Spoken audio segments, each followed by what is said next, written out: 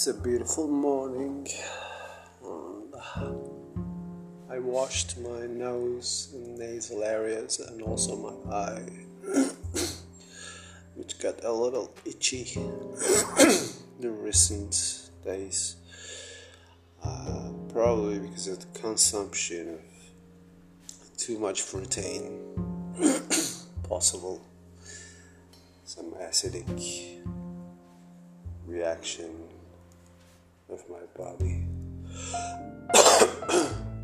I washed all of them with my urine. I use urine since a few years already. For most it's unacceptable and disgusting, but those probably never tasted their urine after consuming fruits only for some time. It really smells and tastes like coconut water. Unbelievable. I even made one of my girlfriends drink it and she liked it. Yeah, some listeners may be in shock listening to that. Besides that, I had a lot of nice thoughts this morning about the dance of life, basically. The dance of the subtle and the existing, the non-existing and the existing, in a way.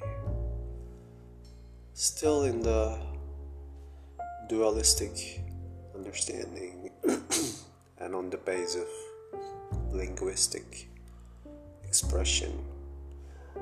But I think it sort of has the potential to touch the essence of reality as much as it gets close. So the idea was there is this terrain, the existential terrain I call it.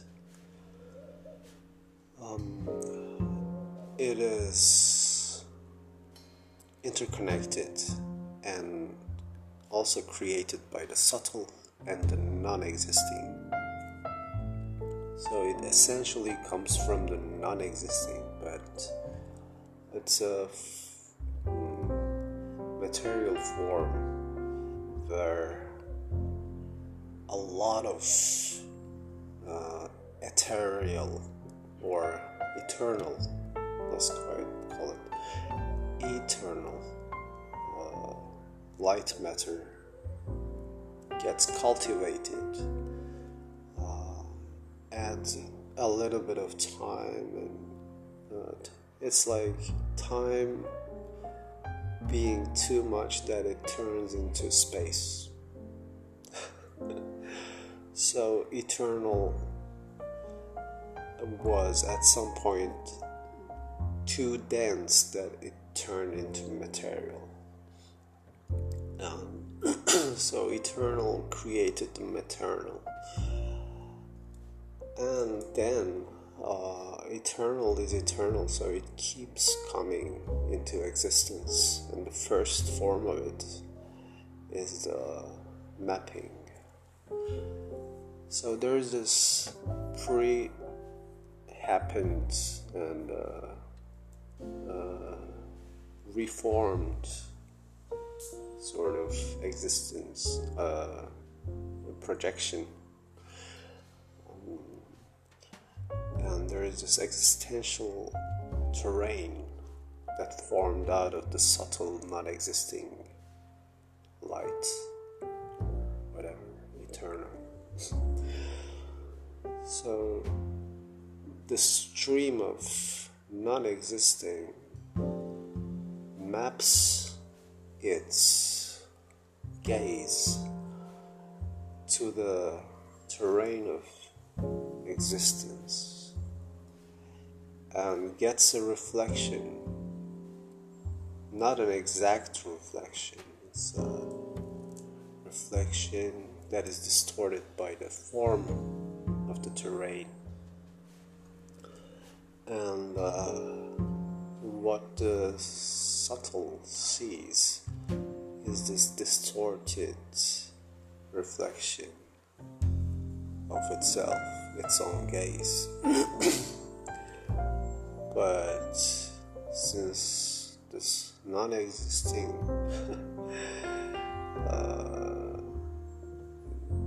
source of eternity is so pure and has no knowledge at all, no awareness, no experience in existing, so it doesn't understand that what it sees is its own reflection. So the first things it sees is its own reflection. Then the dance begins between the gaze and the gaze of the gaze.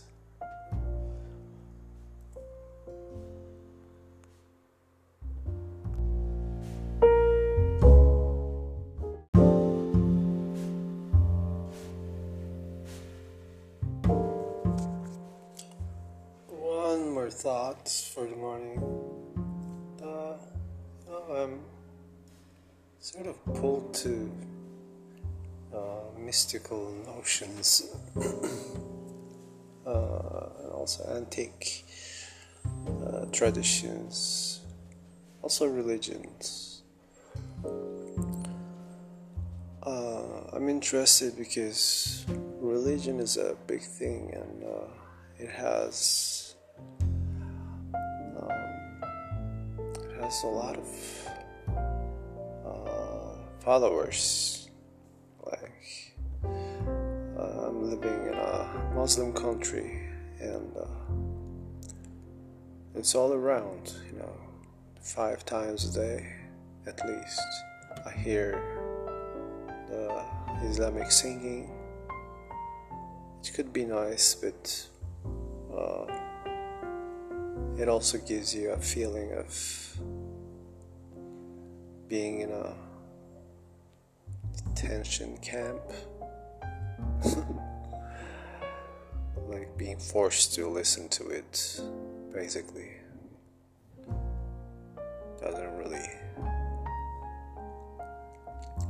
give me a good feeling. But anyway, so I just read a little bit of Quran, and I'm not judgmental to it, but I'm sort of looking for a truthful essence in it, and can't find it. Because it starts with and it continues with claiming Allah as almost something separate from human beings or the rest of the world. It created the things, and is it a metaphor? But it's not, it's really like it seems like a impersonated higher power, and this is dumb. It's dumb because it's far from reality. The creation and the creating force and the happening of all these are the same thing. talking through my experience, of course, and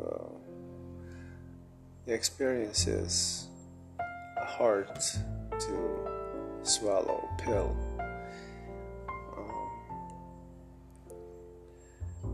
You are the non-existing subtle power coming into existence and looking at its own reflection and forgetting all about that constantly, and that makes the experience. And it doesn't have a meaning. It doesn't need a meaning. It's out of its own, and this is more than enough.